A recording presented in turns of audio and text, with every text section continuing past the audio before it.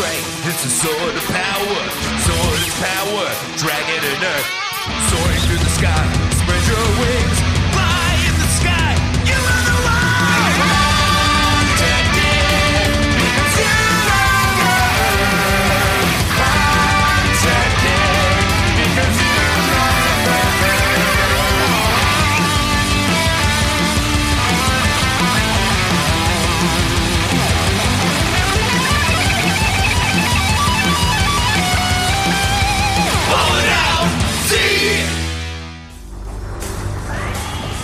There it is. Okay.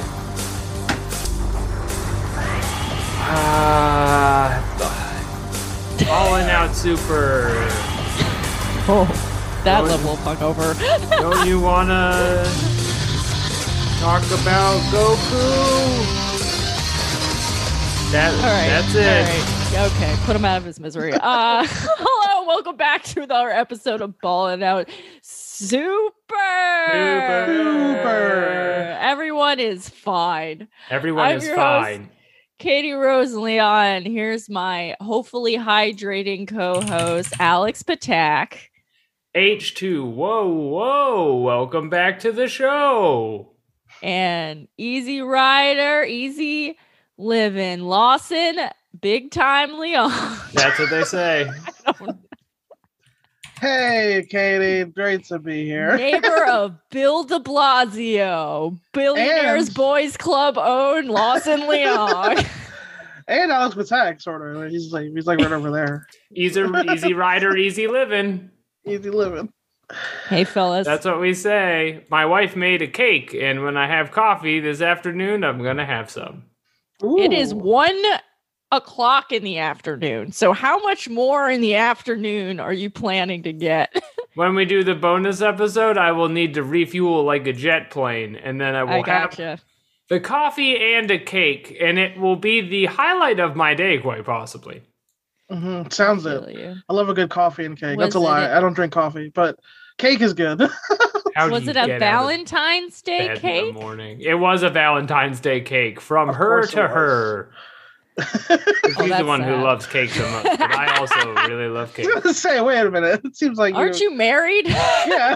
I hope you did something for her. It's a romantic co-op. We're making and eating cake together. We made pasta. I'm not on trial here. Okay. All right, man. My relationship is acknowledged by the state and the church. Listen, no, I know you're a great husband year round, so you're not one of those people that have to scramble on the day of. But I'm just saying, it's cute to do something cute on Valentine's Day. It don't need to be a big deal. Sometimes I'll wake her up in the morning. I'll kiss her on the head and I'll say, "It's a little slice of Valentine's Day every day," and that's how I start the day. Wow. That's it's too a little bliss. thing, like lying about the date.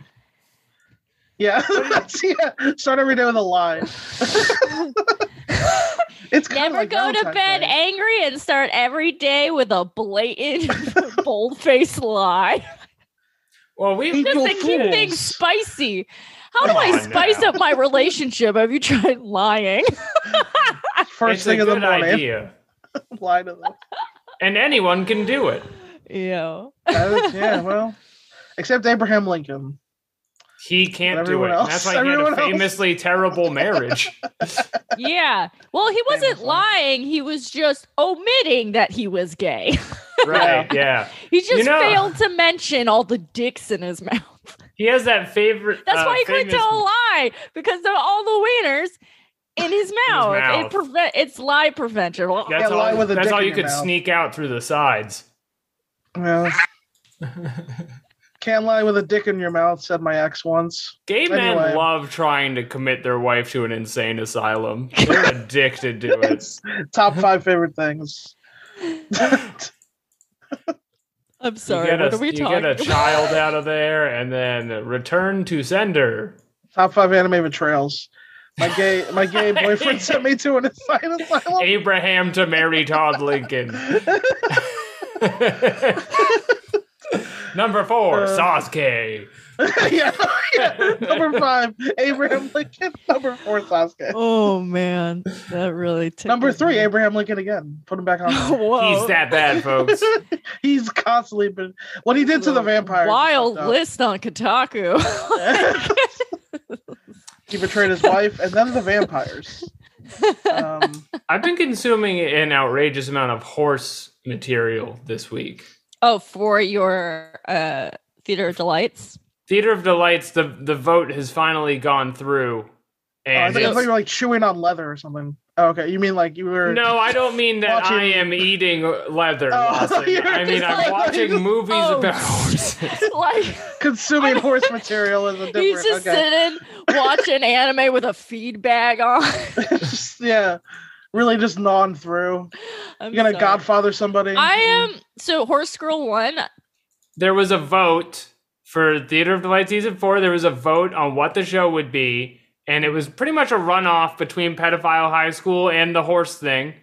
And some people gave a lot of money for Pedophile High School, and they are not happy about this one, I would assume. But it's a quorum. That's how it goes. You gotta, I guess, do more on-the-ground politics next time. Get a coalition together. So happy the Horse Girl won. I'm very excited to see what you do with it. I would love to hear what kind of Horse Girl materials you are consuming. Okay, good, because I have a lot to say.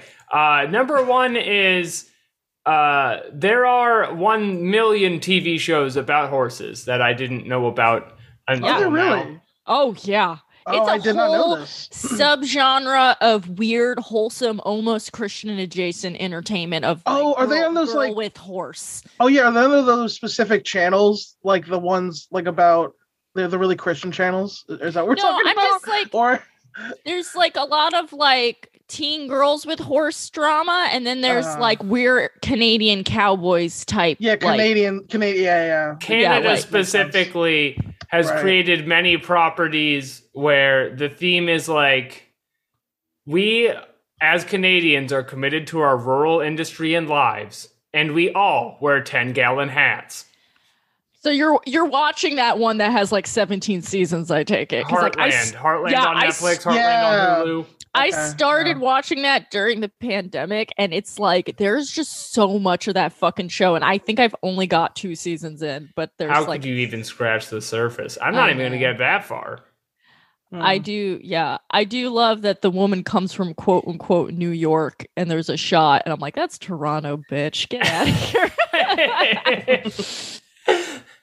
We love our American pastimes. Are you consuming any like weirdo 90s books? Because there's a lot. Okay, so this is the main thing. I just finished one of these. I found 2 horse books on the street, like literally on the ground outside, and they follow different biographies of famous horses around the world, and I've just consumed the 1938 biography of Maestoso Petra by Maestoso Petra himself, the horse. And he tells you about World War II and how afraid he was in Austria for the Nazi barbarians. Wait, it's from the horse's point of view? It's from the horse's point of view, and he tells you about how much he likes oats, and then he explains the Anschluss to a extensive degree, and he's like, Austria has always been proud of its borders, but under the militarization of the Rhine, I'm a horse. Is this a sequel to War Horse or a prequel to? Oh my god! What was that movie that Steven Spielberg made about? I was a little kid. Sorry, I would have eaten that shit with a spoon. I read any animal book when I was like, in 3rd grade. I would have been like, I'm learning. Also, this is historically accurate because I was like such a pain in the ass. Yeah. Removing your glasses. It's trotting time, folks. I'm learning the names of horse moves, like the pas de deux. But are you going into any of like the weird, like I remember there being like a Babysitter's Club analog of Horse Girl books where it's like a group of girls at the stable. The Pony Sitters Club, now available on Netflix, because I have watched 5 episodes of that. Wait, that's a real show? Wait, it's a show called The Pony Sitters Club. And it's about these girls who are, it's kind of like entrepreneur pilled, because these girls like essentially have a pitch meeting the first episode to be like, we all love ponies, but I don't own any ponies. What if I took care of ponies? And then the parents are like, yeah. That's what Babysitter's Club was. Yeah, exactly. Yeah. Where it's like Christy's like, we are going to start a business where we are the monopolized babysitters of this extremely affluent suburb. One of the children is the social media manager and is like, that's hot right now. We got to juice that. That's hot right now. Put Gritty on a pony. And it's really good. They have a boy who's obsessed with goats, who's like just thrown into the mix, and he has to hang out with all the girls, and it's like, oh my god, look, Goat Boy's here again. He's called Goat Boy. Goat Boy's back. I mean, they're all nice to him because it's the children, but it's Goat Boy. This deep dive into like girly horse culture, you just come out with a stallion and I would like to. I think I'm going to make enough money off this that I can have a stallion. They're pretty easy to maintain in this city, thanks to Bill de Blasio, the former mayor who ran on horse-based issues. He loves horses. In 2014, as we can all remember. Yeah, it was his main thing. His main thing was like, the Pony Sitters Club is coming to New York. This is so funny to me. I love this for you so much. There are two movies I want to talk about. One is 1994's Black Beauty. Oh, the classic. Yeah. It's where the horse is Scottish during recess classic. Yeah. Yeah. Yep. Oh no, the bread in my mouth is terrible to taste. It's whipped away all the apples that were there before. Yep. And then like the first half is just like literally a horse eating hay, and then the second half is just like 12 years a horse. It's just the horse going through trials and tribulations. Yep. Oh my god. Its lover dies because it's ridden to death. Yep. Yep. Yeah. Black Beauty is fucked up. It's really hard to watch. That's like a book that they give to little girls. There's like, hello, little girl. You're just filled with wonder. Here's Black Beauty, where a horse is tortured to death, or Secret Garden, which is about dying of incurable disease. Oh my God. Secret Garden.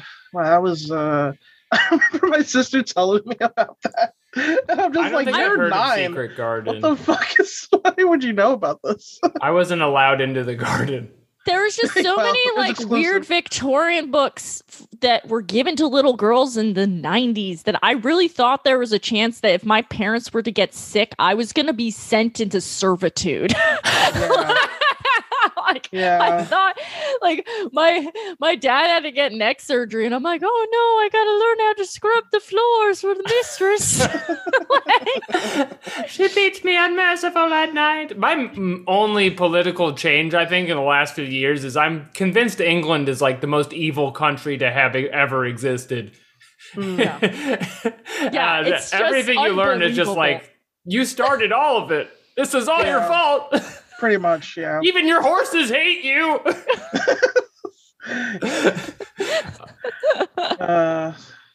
Okay.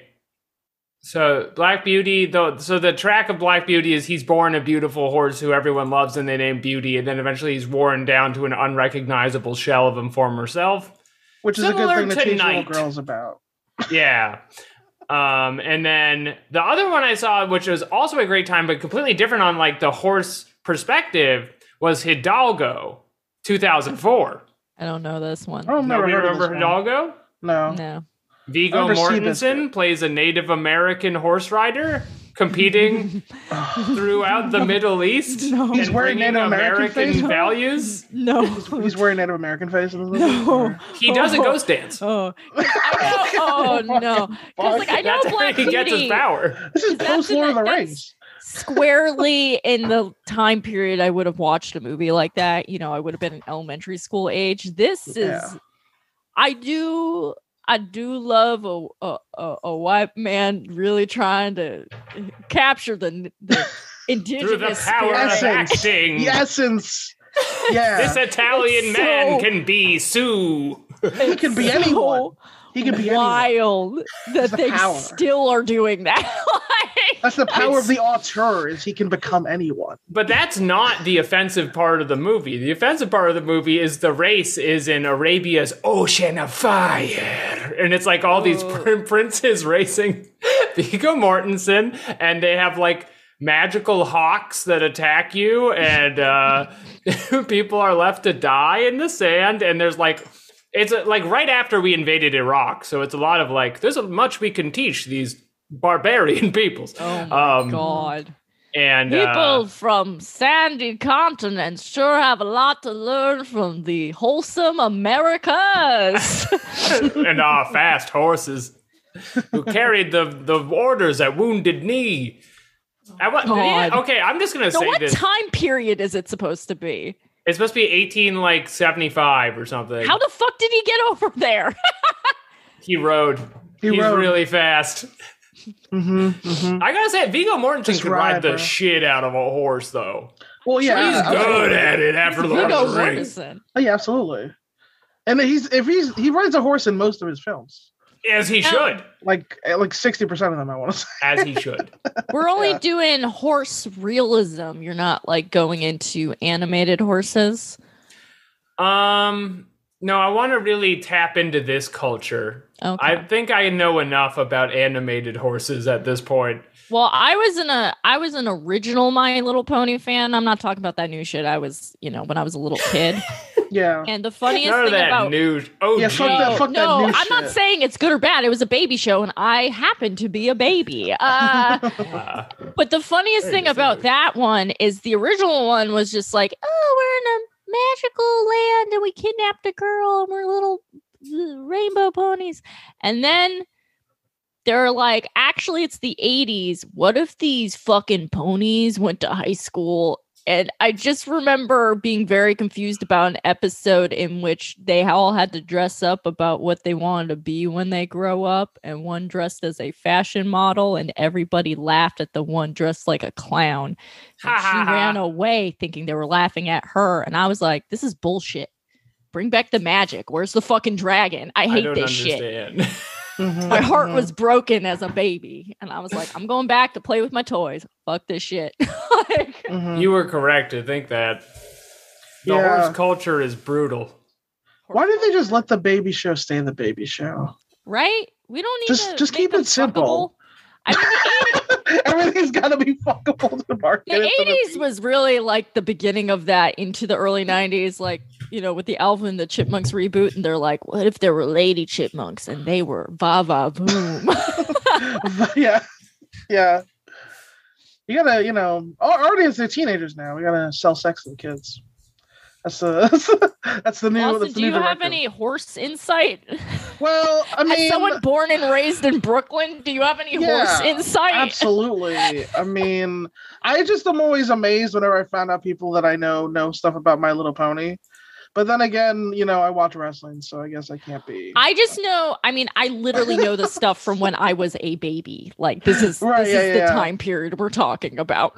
No, but but I mean, but then I mean, what other? I mean, BoJack's a good show. I mean, that's like the most successful horse girl moment of all time. Because Lisa Hannah Watt was able to get a horse because of that show. That's like the horse girl. That's of the 21st century. The moment. If there ever was one. Alex, you good? I was trying to include Lawson, and then you take off your headphones. That is so fucking rude. He's like, I can't hear this hot take. It's going to burn my eardrums.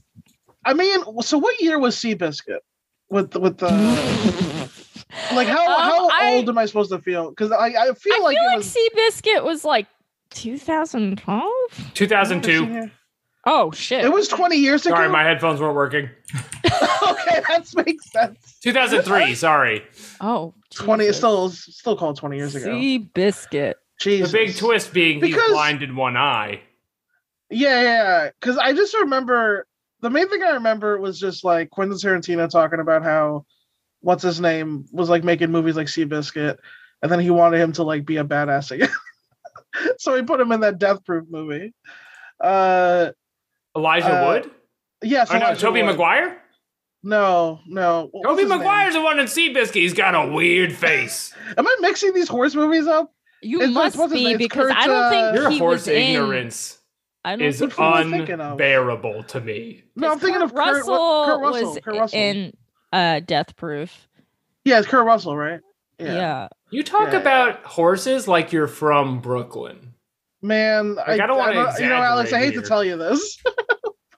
My main experience of horses is being stomped on them by fascists.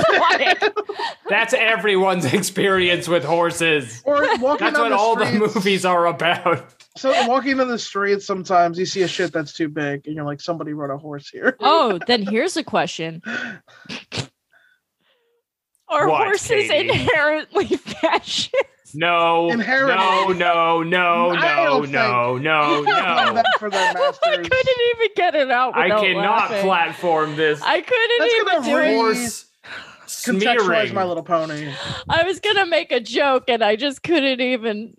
I couldn't make it. Okay, recontextualize My Little Pony. I know it's not true. You know that they're majestic little clompers, and they just want to run in a circle. That's all they want to do. Whenever you let them free, that's all they're doing is just going in a big circle.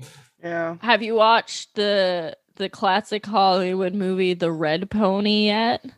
That's a thing. There's like a whole like classic Hollywood section of just like, I'm a gruff cowboy and I'm a little boy on the range. Here's my pony. Hope it doesn't die. And then it does. Yeah. Is this a Western? Yeah. Can I just add, as a cap on the Hidalgo discussion, that you're watching the movie and you're like, because the tagline is like, based on the true story. And you're watching this and you're like, no way is any of this a true story. And then what it turns out is the guy like who rides Hidalgo was just like a liar in 1890. And there was no way to check anything back then. Yeah. So they were like, you're the fastest man in Arabia? Shit. And you're a white Indian? This is insane. I think there was a lot of that going on, and that people just take as fact in the early 90s, where they're just like, yeah, definitely, and a white man set them free. Because if you think about it, essentially exponentially lied back then, like when there was less. Oh, you could get away with so much lying. Exponentially, there are more lies. You could just walk into a patent office and rob them as a teenager, and they like, what are they going to do? You just go 3 doors down for a week, and you're good. Change your name and grow a mustache, and they'll never find you. No, but if you think about it, though. What he essentially did was write a screenplay in 1890, and then it later became a movie, which is kind of just like what the industry is. So it's kind of beautiful. Bunch of coked out liars. Yes, I agree. Yeah. I mean, that happened all the time in old Hollywood. There would be like those dudes who like pretended to know martial arts. Shit. They would trick all of Hollywood. I mean, that was the whole... I mean, that's the whole plot of Dragon Ball Z. Oh, that's also true. Hey, anime. This is an anime podcast. And anime. There are horses in anime. I'm reading Attack on Titan for the horses. Those poor horses get slaughtered in that. Those horses get jacked up, dude. I feel worse for them than like the World War I horses. Oh my god, my partner's so excited that there's horses in that new Souls game that's coming out, and I'm like, that horse is gonna die in a poison swamp, and he's like, no. They can't stop making poison swamps. They're addicted. Okay, do you get mounts in the other Dark Souls games? I've never played Dark Souls. No, you don't get horses. You that's why it's a big deal. Just huffing it. Yeah. This is not the game episode. We are saving for the game episode. Horse related. I wanted to know about the horses. Okay, well, there's other important stuff we have to cover, like a new email we've received from former President Donald J. Trump. Let's go. And then Goku, they go very, very strongly about Boo. Wouldn't it be great if we got along with the androids? Okay, so this is a quick one, but I just need to get your feedback on it. Okay.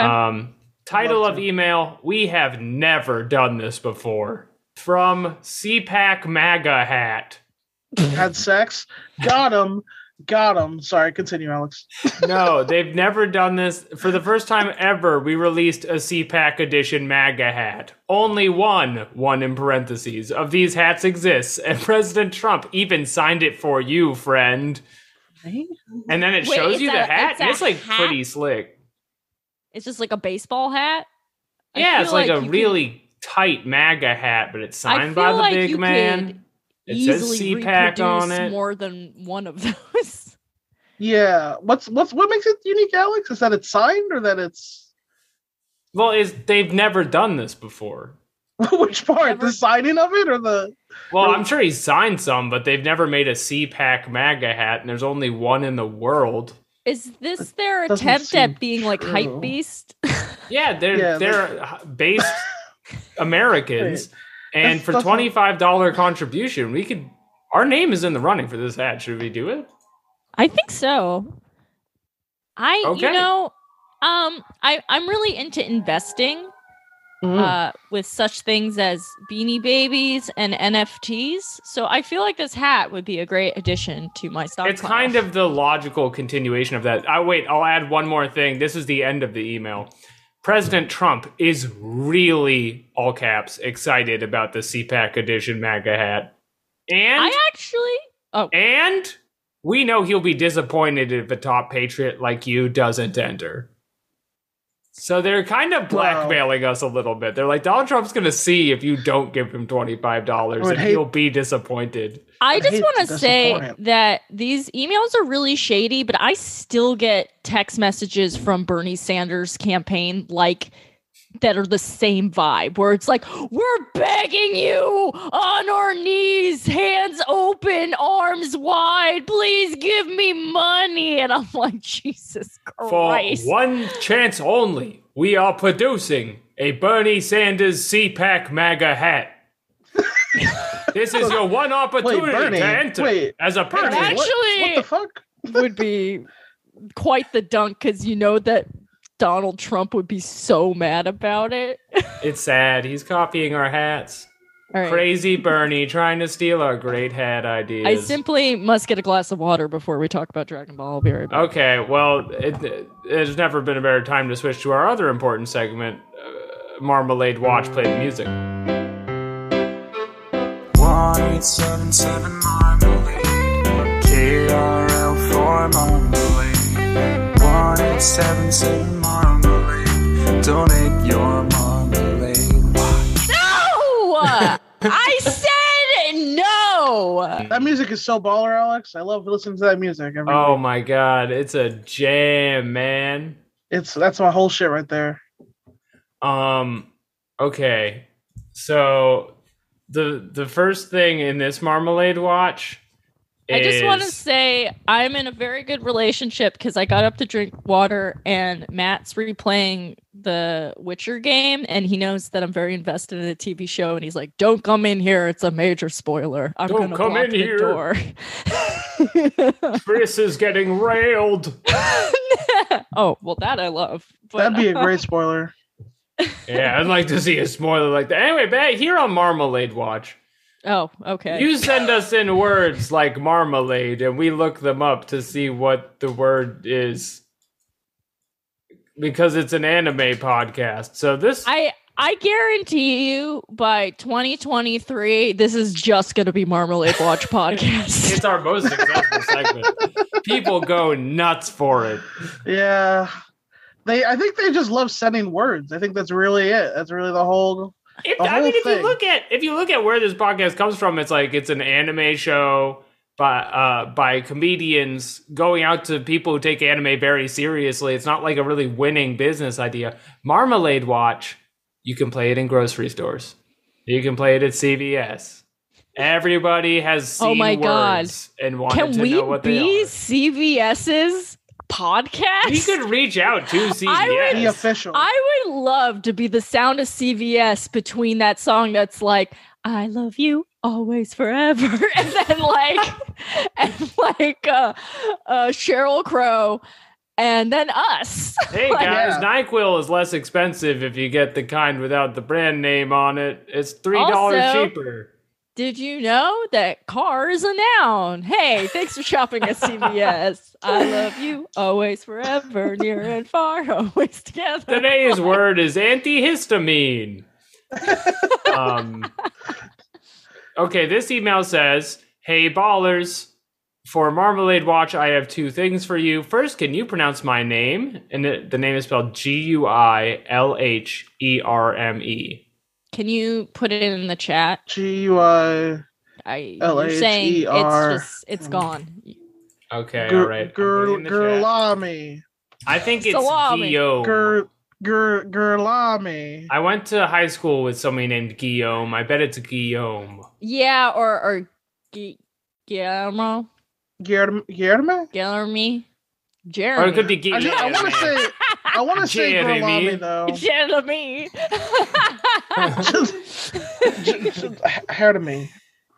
It's like the male like Juliana, but spelled with the G, like Italian style. Mm-hmm. It's like the male version, Julian. You know what? Okay, Julien. This came attached with a pronunciation of it. Can you play it? And you're not going to believe it, but it is Guilherme. I was right! Yeah. 80 is 100% correct. It was not You don't Guillaume. understand what a miracle this is. Alex remembers when I used to host an open mic and I had to read people's names off a page. Katie has fought with names her entire life. Battled. You're joking? Clashed. But yes, I have. She used to see Gary written on a piece of paper and guess Guilherme, and it was never right. But today it is. Listen, It's all been leading up to Today this. it was all worth it.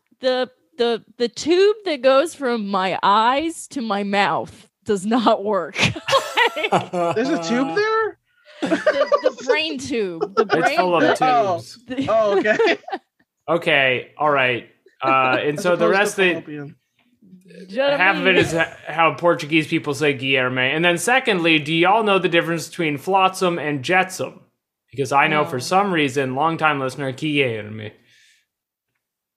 Aren't they like the little tails on like protozoa or something? No. What?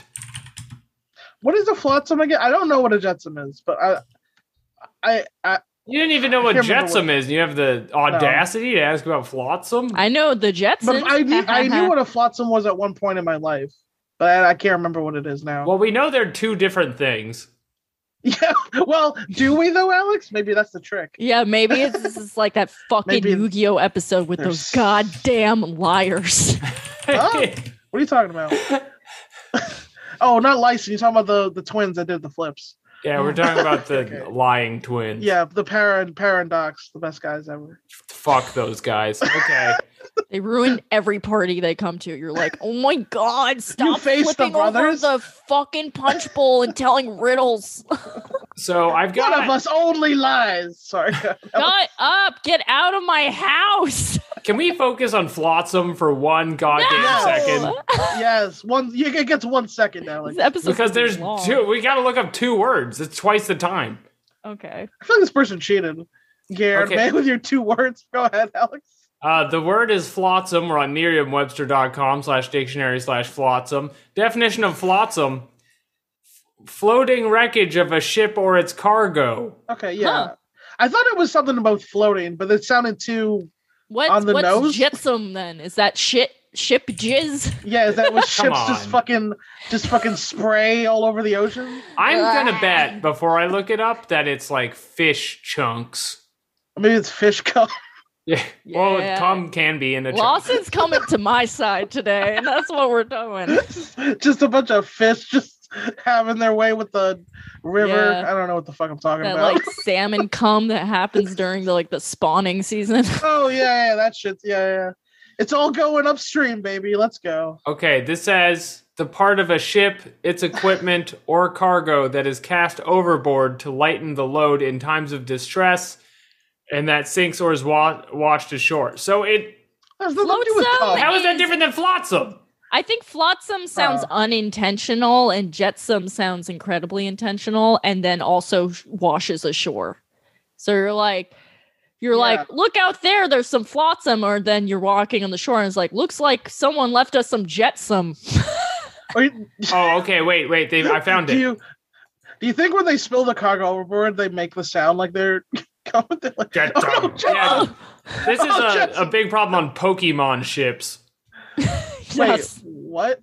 They'll say their own name as they do the move. Yeah. Let's say that right. That makes Okay, this says at the bottom of the Flotsam page that Flotsam was anything from a shipwreck, and Jetsam and Lagoon were items thrown overboard to lighten a ship. So the intention is the difference. Katie nailed it. It's all about intent. Wow, I'm like really smart.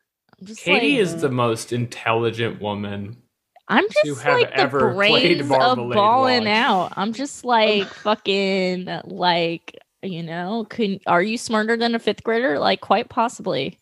There should be a new show called Are You Smarter Than a Katie? And the answer is yes. Yeah, that would be. She's a dumb bitch. That'd be a hit show. Play it at CVS on the big screen. Welcome back to Are You Smarter Than Katie? I don't want to be negative here, but she's a dumb bitch. I'm Alex Trebek. He's dead. We brought him back to life for this. I'm a skeleton, and they refuse to let me rest. Alex, we don't call women bitches anymore, Alex. Talking about sipping on that dumb bitch juice. Who's ready to talk about Dragon Ball Z? I am. After this ad. Oh, I forgot. Yeah. Dun dun dun dun dun dun dun dun dun dun dun. What do we have on? Who's sponsoring the show today? We actually have a few advertisement purchases, so we got to get through one. And this is a pretty big ad, Katie. A lot of us over at the show are pretty excited about this. Cool. Just a quick reminder to our listeners, for $20, you can Venmo Ballin' Out Super, and we'll read your bullshit ad to all these fucking idiots who listen to this old hunk of junk. And you can send that to ballingoutsuper@gmail.com in nice little bullet points I can read. This one is from Alex Worldwide Keller. Oh, worldwide? Worldwide. What's up, fam? It says, here's an ad read for my damn podcast.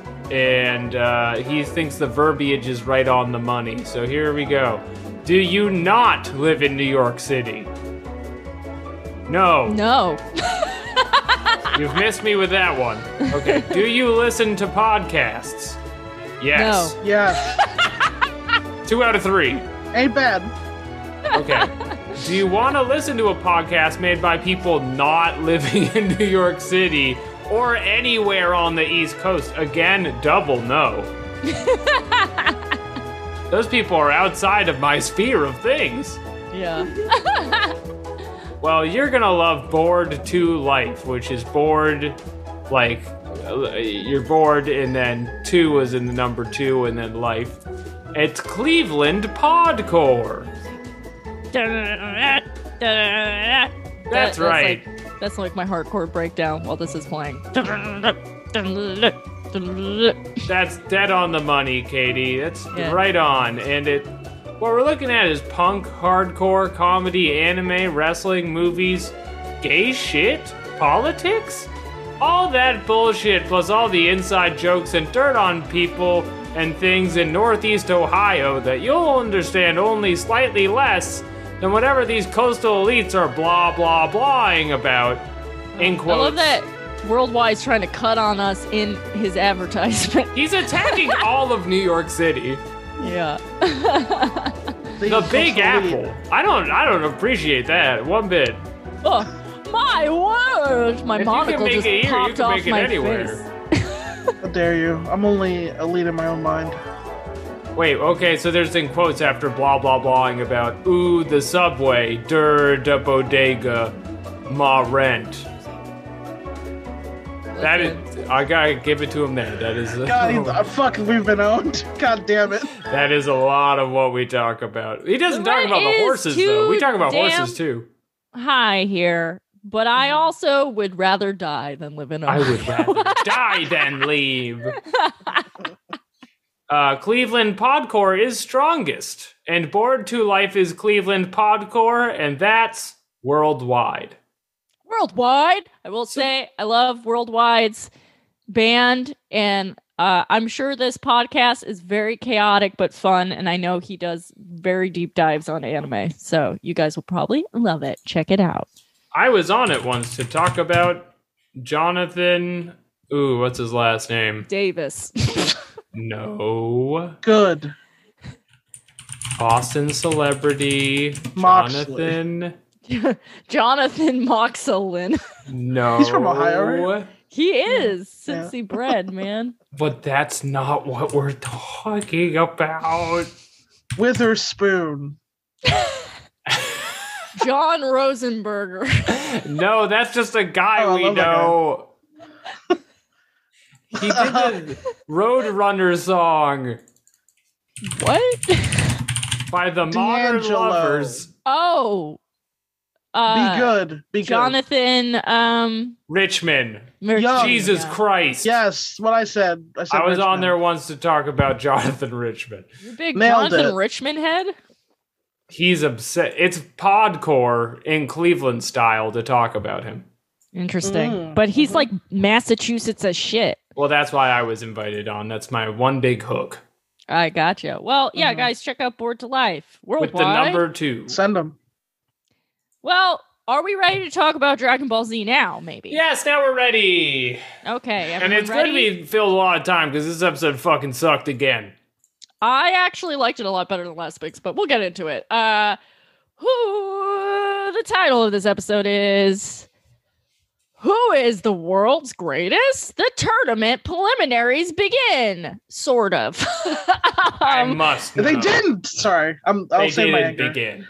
I'll save my anger. It's more like a preliminary. Lawson is peeking how mad he's getting. Sorry, I'm sorry for the audio. Last week, everyone went to the World Tournament to sign the needed documents, greet Goku back from the dead, and make observations. I have seen the documents.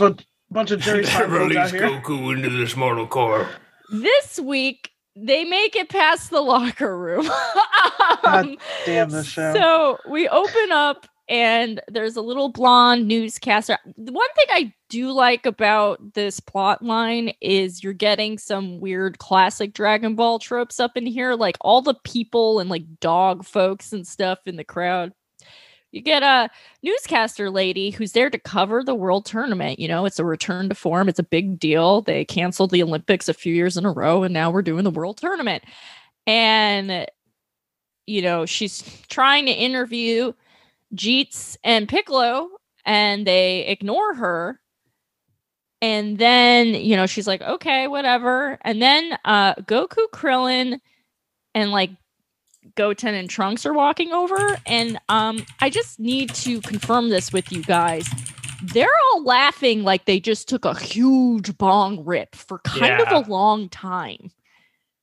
I can confirm that, Katie. And these mother suckers sound like they just honked on a horn.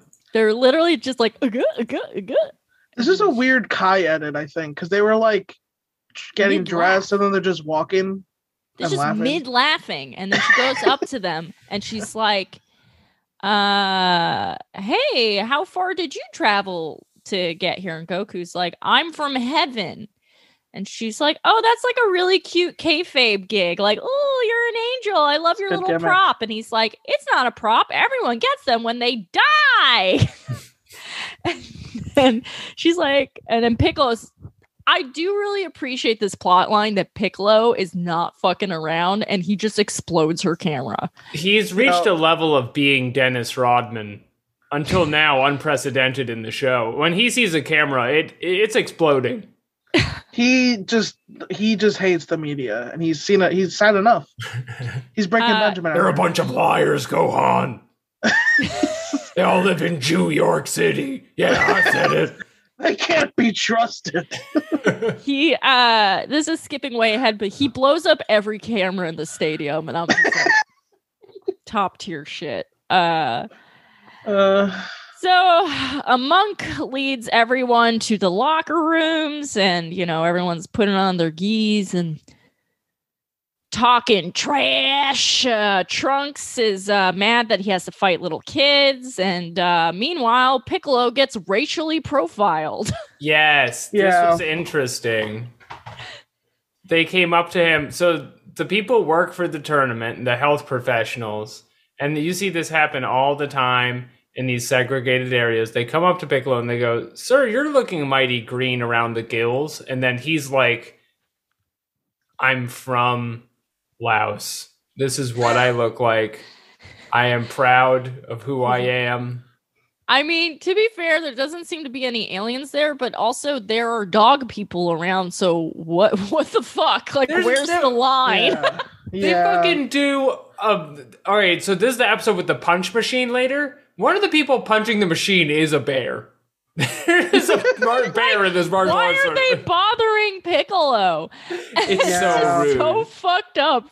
He does go, "This is what my face is supposed to look like," and I felt that because I have resting sad face, and I've had to explain to people all the time. I'm like, "Oh, I'm actually in a great mood. I just look upset all the time."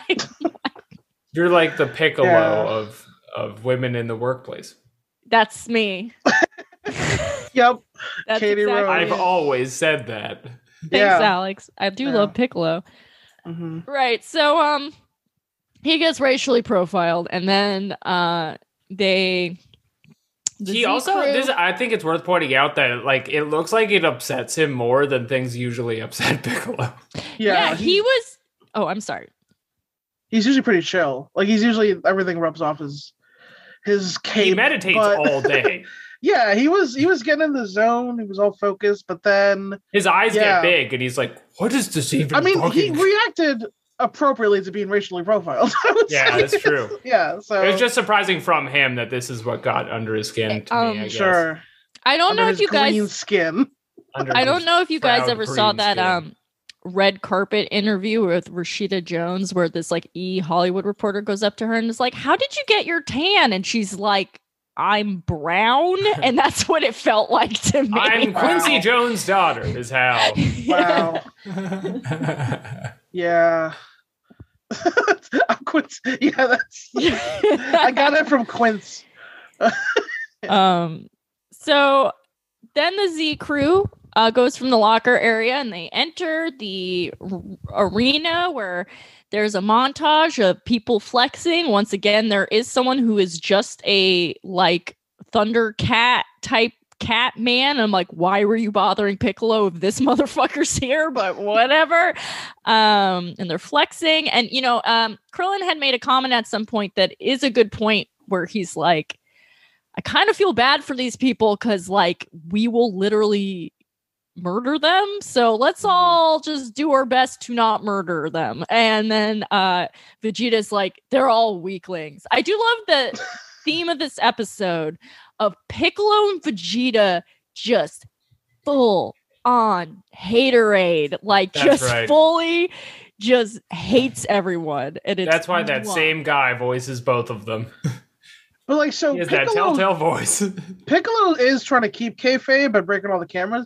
Vegeta he's a shooter. He's a real shooter. He doesn't give a fuck about kayfabe. He's a goon. He's literally genocided planets before the integrity of the martial arts tournament is not important to him. No, I forgot about but is weirdly I don't know. It's like the logic of Dragon Ball is so frustrating that it's kind of cool that like the TV announcer for when the Cell games happened remembers all of them and rolls up and is like, holy shit, I've been waiting for you guys to come back because you're the real heroes and you're so strong. And like, ever since I saw you fight, everything else is bullshit. And I'm like, wow, this is like weirdly grounded for Dragon Ball. It was. I love that. It was actually my favorite part of this episode was this guy.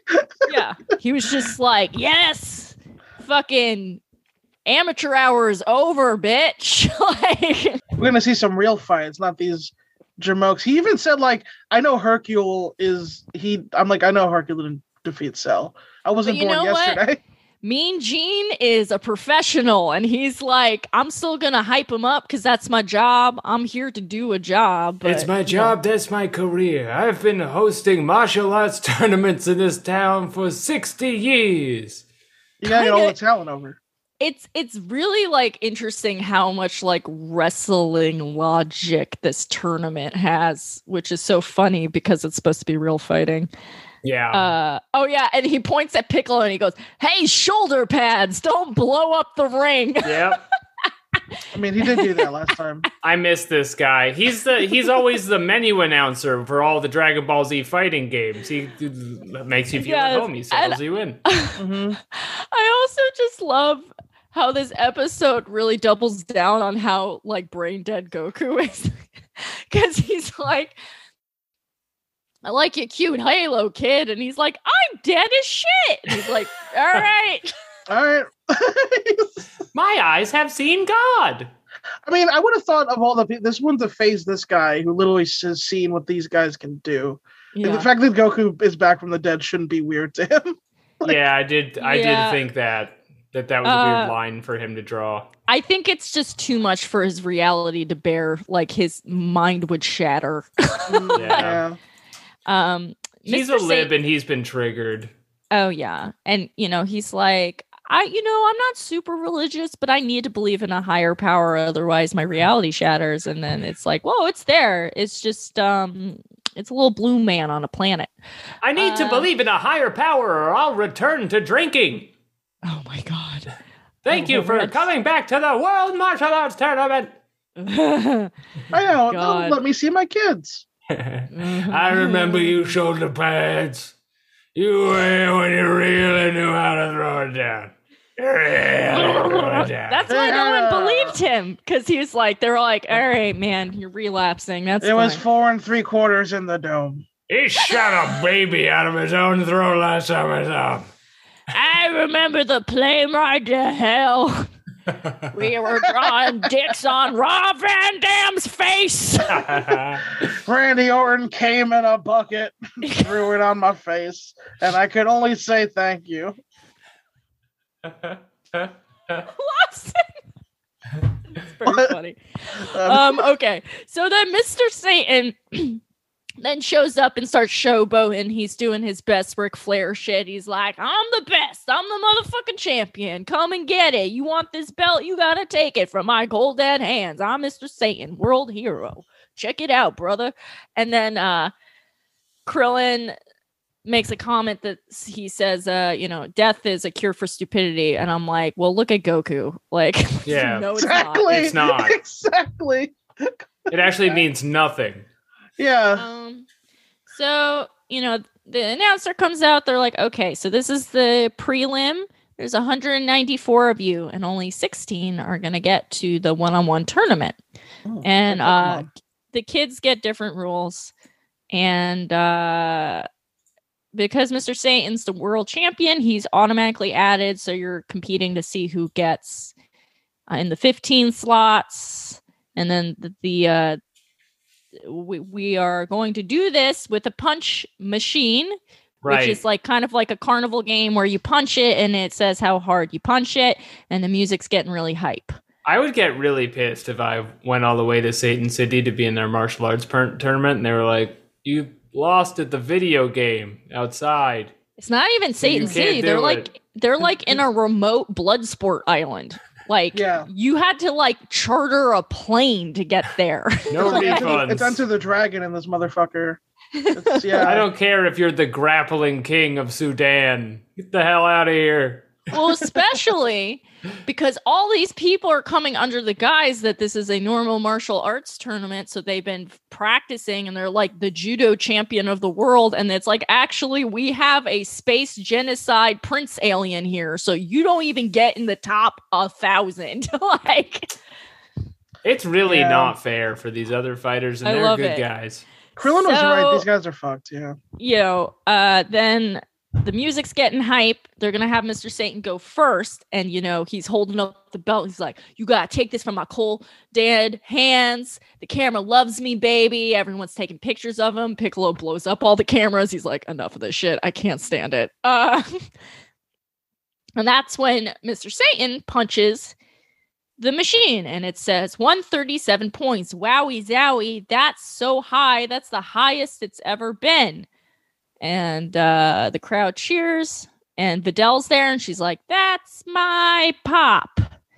And she waves at Gohan. He's here too. Yeah. Everybody's cheering. It's obviously one of Videl's best days. I kind of wish like they would have told us like what's a normal person's pose, like 50. Because like we're like the standard that they said is Hercule, but like so they say if he's the highest, I would say like a normal person is probably like 50, and then the guys expected to compete are probably gonna be like 70. Is it the same number as the punching bag machine like at arcades? Because I think I don't like think pretty so. high on that.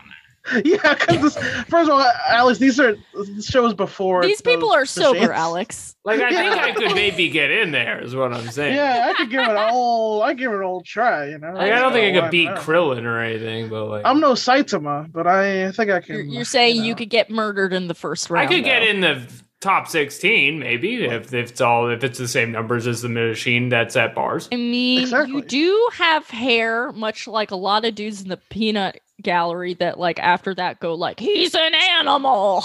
Yeah, and that is something I would say too. It's fun and to yell.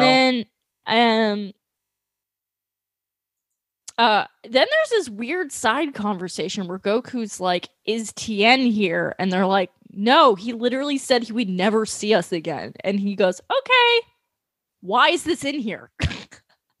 Yeah, because we're not going to see Tien, and all Tien fans are like, "Where's Tien?" Yeah, like, nip those Tien questions in the bud. They gotta ask the answer, you know. I respect Tien. He's like, "I am cutting toxic people out of my life." He's like, "I gotta get away from you guys. You just befriended a planet genocider. Like, I'm good." Like, yeah. Nothing good ever happens to him when he shows up for these. Everyone's in line for the punching machine, and they're listening to the scores, and Vegeta is just like so fucking annoyed. He can't stand it. Then it's time for 18 to go up. Now everyone's like, "Look at this hot broad, Hachi Machi."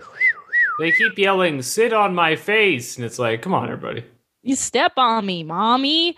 And then Krillin reminds her to not break the machine, and she's like, "Ugh, fine." And she goes up and she just kind of flicks it, and it goes 774. And they're like, "Holy shit, it must be broken."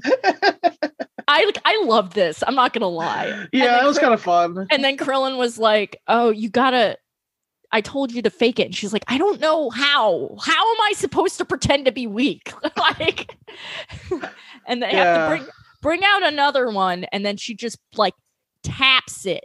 So it goes 203, and they're like, and then they do a montage of all the Z boys, like literally like lightly touching it so they can like not break it. Yeah. Which I genuinely enjoyed this montage of every like Piccolo being embarrassed to just like lightly tap the machine. Yeah, they were all holding back to get around 200. Yeah. Yeah. And then Vegeta shows up, he's like, "Fuck that," and he just immediately explodes the machine. I laughed my fucking ass off. This is my favorite part of the episode, actually, because he just walks up and just stoically as fuck just karate punch. Like, he didn't punch it hard, he just basic punched it. Well, and they all could have done that, but they were like trying to like pretend. And then Vegeta just does not have and a few of them hadn't gone yet too, which is like, thanks, Gohan dude. hadn't gone. Yeah, they gotta go get another one from the back now. Yeah. Pepsi brand punch machines. Good thing. No, I'm glad we got more than one. I told you something would happen. Yeah. And as they're watching, Gohan is like, typical, and Videl's like, "Why aren't you freaking out right now?" Yeah, you should be like losing your whole shit, Gohan. That man just blew up like a Mack truck, and he's just like, Right. Yeah, I'm sure she won't figure out he's in your crew, Gohan. I'm sure he won't know that you're in the same crew and you run deep. Yeah, Gohan plays it off like, "Oh, I'm just, the shock of it. I just hadn't realized it yet." Yeah, and then he just looked deep in Videl's eyes and just like, "I've seen some shit, Videl." Honestly, I wish he would at that point because, like, she really needs to, like, reset her expectations. Although her day already got ruined, right? Because it's like, she's like, my dad was the highest one in the world until now, and that man just blew it up. Yeah.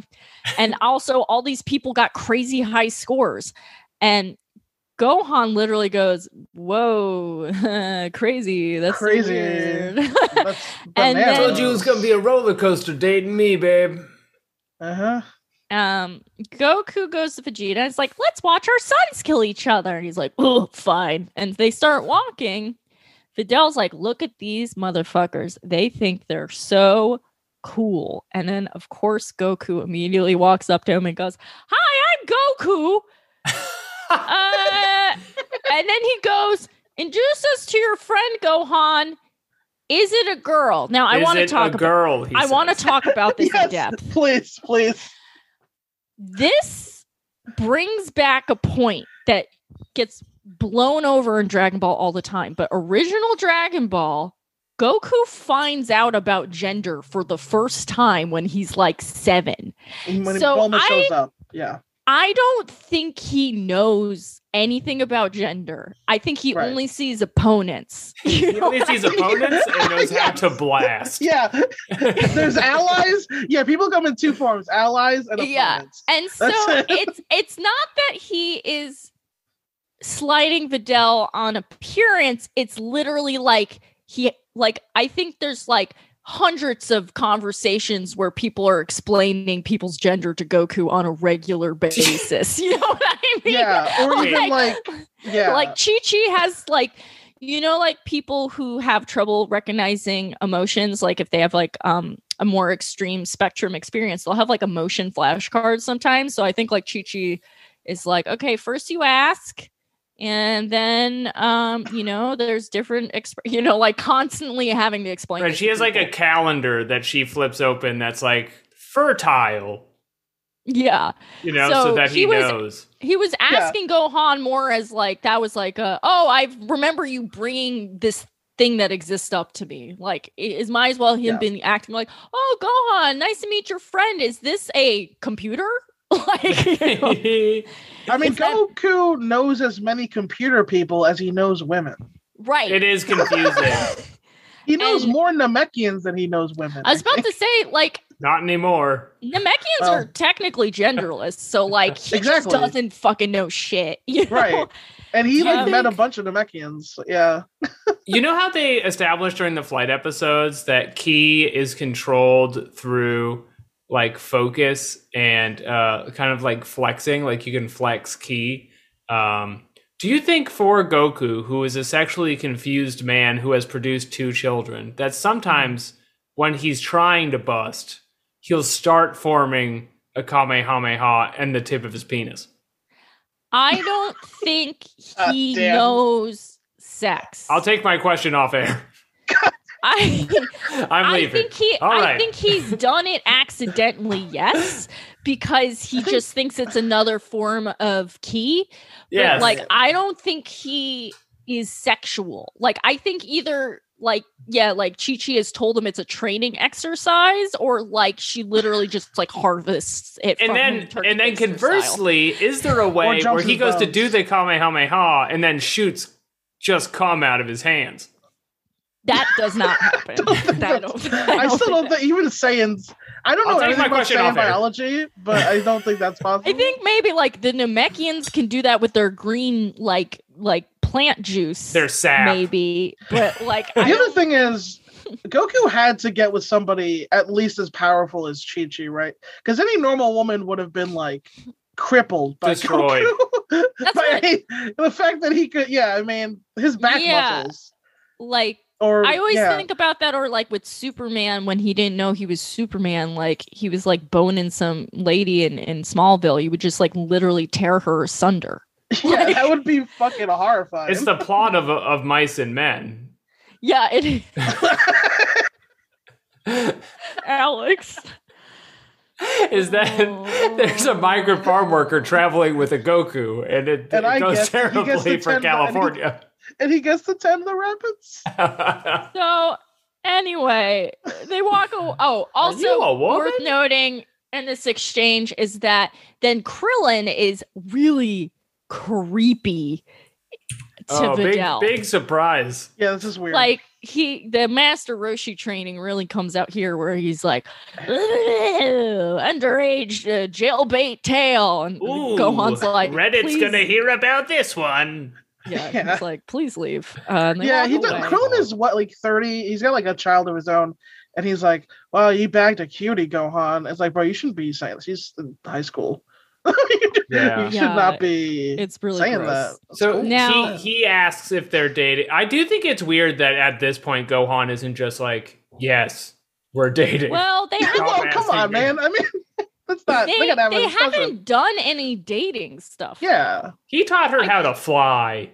I mean, sure. That's Aladdin. I don't know. They haven't had that discussion. They're not Facebook official or whatever. I hung out with a lot of boys and played Super Smash Brothers. I had no illusion that we were dating. Yeah, I mean, you got to time for Gohan to commit.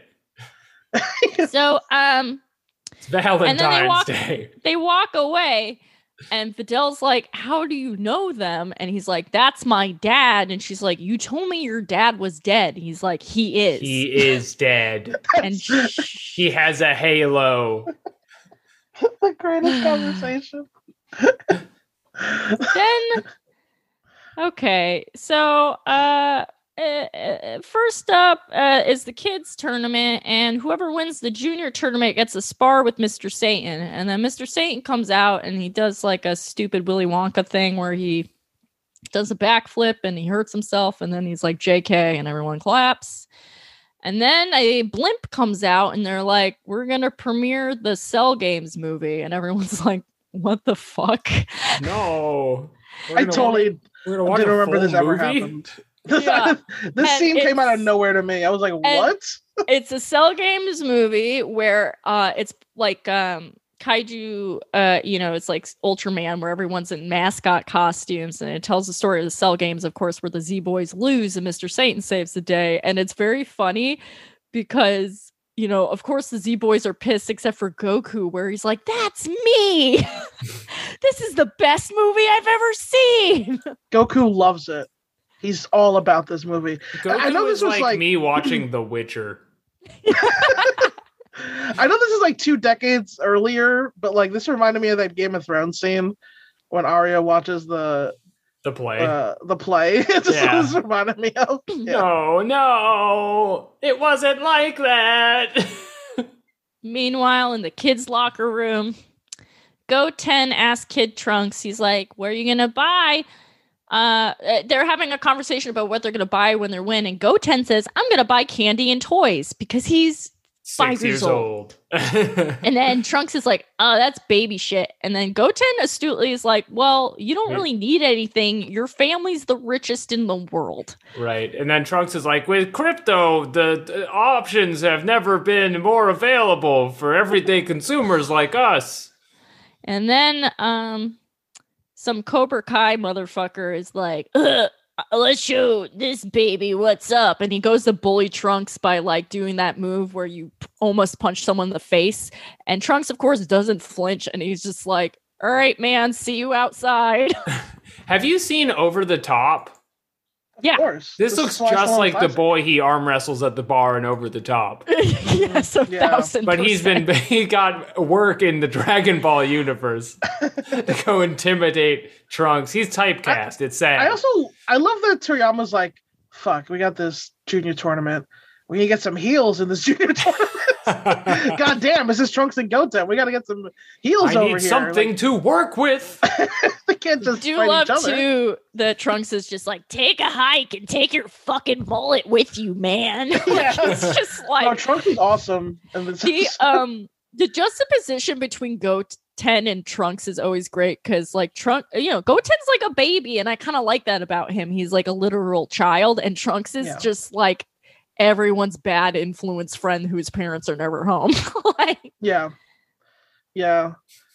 I also realized in this episode when Goten brings up how rich Trunks' family is, and Trunks says like, "I don't know what I would do with the money." I'm like, "Oh, Trunks is Shane McMahon. because he'll never have the one thing. No matter all the money he'll never get his dad's approval. Oh my God. The only thing he actually wants. It doesn't matter how Shane McMahon got released again. Yeah, that actually happened. Vegeta goes to Bulma, is like, how do we fire Trunks? Your son? He's your son. I was like, exactly. Like, this is a corporation, right? We can fire him. She's like, I don't think I could like kick him out of the family. He sucks because he's young. I don't get these millennials. Yeah. Always on their phone. It's the tournament. Hooray! The juniors are gonna fight. Piccolo is like, this is a fucking circus. And Piccolo, he's mad old school. He's like, I remember when the tournaments were the real deal. We had real men out there. No press, just a couple cement slabs on an abandoned island. Exactly. Vaguely Chinese coded martial arts schools. That's it. Look at this. I came from an egg inside a man. Whatever. And I had the same rights as everyone else. Oh my God. A Chinese vampire sometimes was a ruler and sometimes just a friend. Depends which movie you watched. There was lore confusion. And there was a brown guy who needed to win for his village for some vague reason. But then Goku would beat him up anyway. Anyway. Yeah, there's like a bunch of callbacks. Viggo Mortensen is in one of the episodes. Okay, so that's the end of the episode, is that the juniors take stage and then the announcer's like, oh, okay, actually they're gonna fight next week. I swear to God, come back. This announcer lied to us and I was so pissed. I was so mad. I was furious. He's like, finally, the tournament's gonna start. And then I got to the end of the episode and I'm like, you fucking lied to me. Liar. Out of 7 Dragon Balls, what are we rating and reviewing this? Alex Patak. Katie, thank you again for having me. I am ready to watch the fighting now. That's enough. That's enough now. Dragon Ball, that's enough. Time for Dragon Ball fighting. I give you 2 out of 7. Okay. Lawson. 3 out of 7. Vegeta punching the thing. Actually, I alone laughed out loud for like. That was pretty cool when he punched the chief. So 3 out of 7. I'm gonna be a little controversial here. In terms of filler, this is the only one I've enjoyed so far. I laughed multiple times at Goku just not knowing anything. The Z-Boys having to like pretend like they couldn't just murder everybody and being just like so fucking pissed about it. Videl getting her entire life ruined. Like I was entertained for once. So I'm going to give it 4 out of 6. And that's that. Not bad. Okay. Email. It's time for Dragon Mail. Give me some of that Dragon Mail.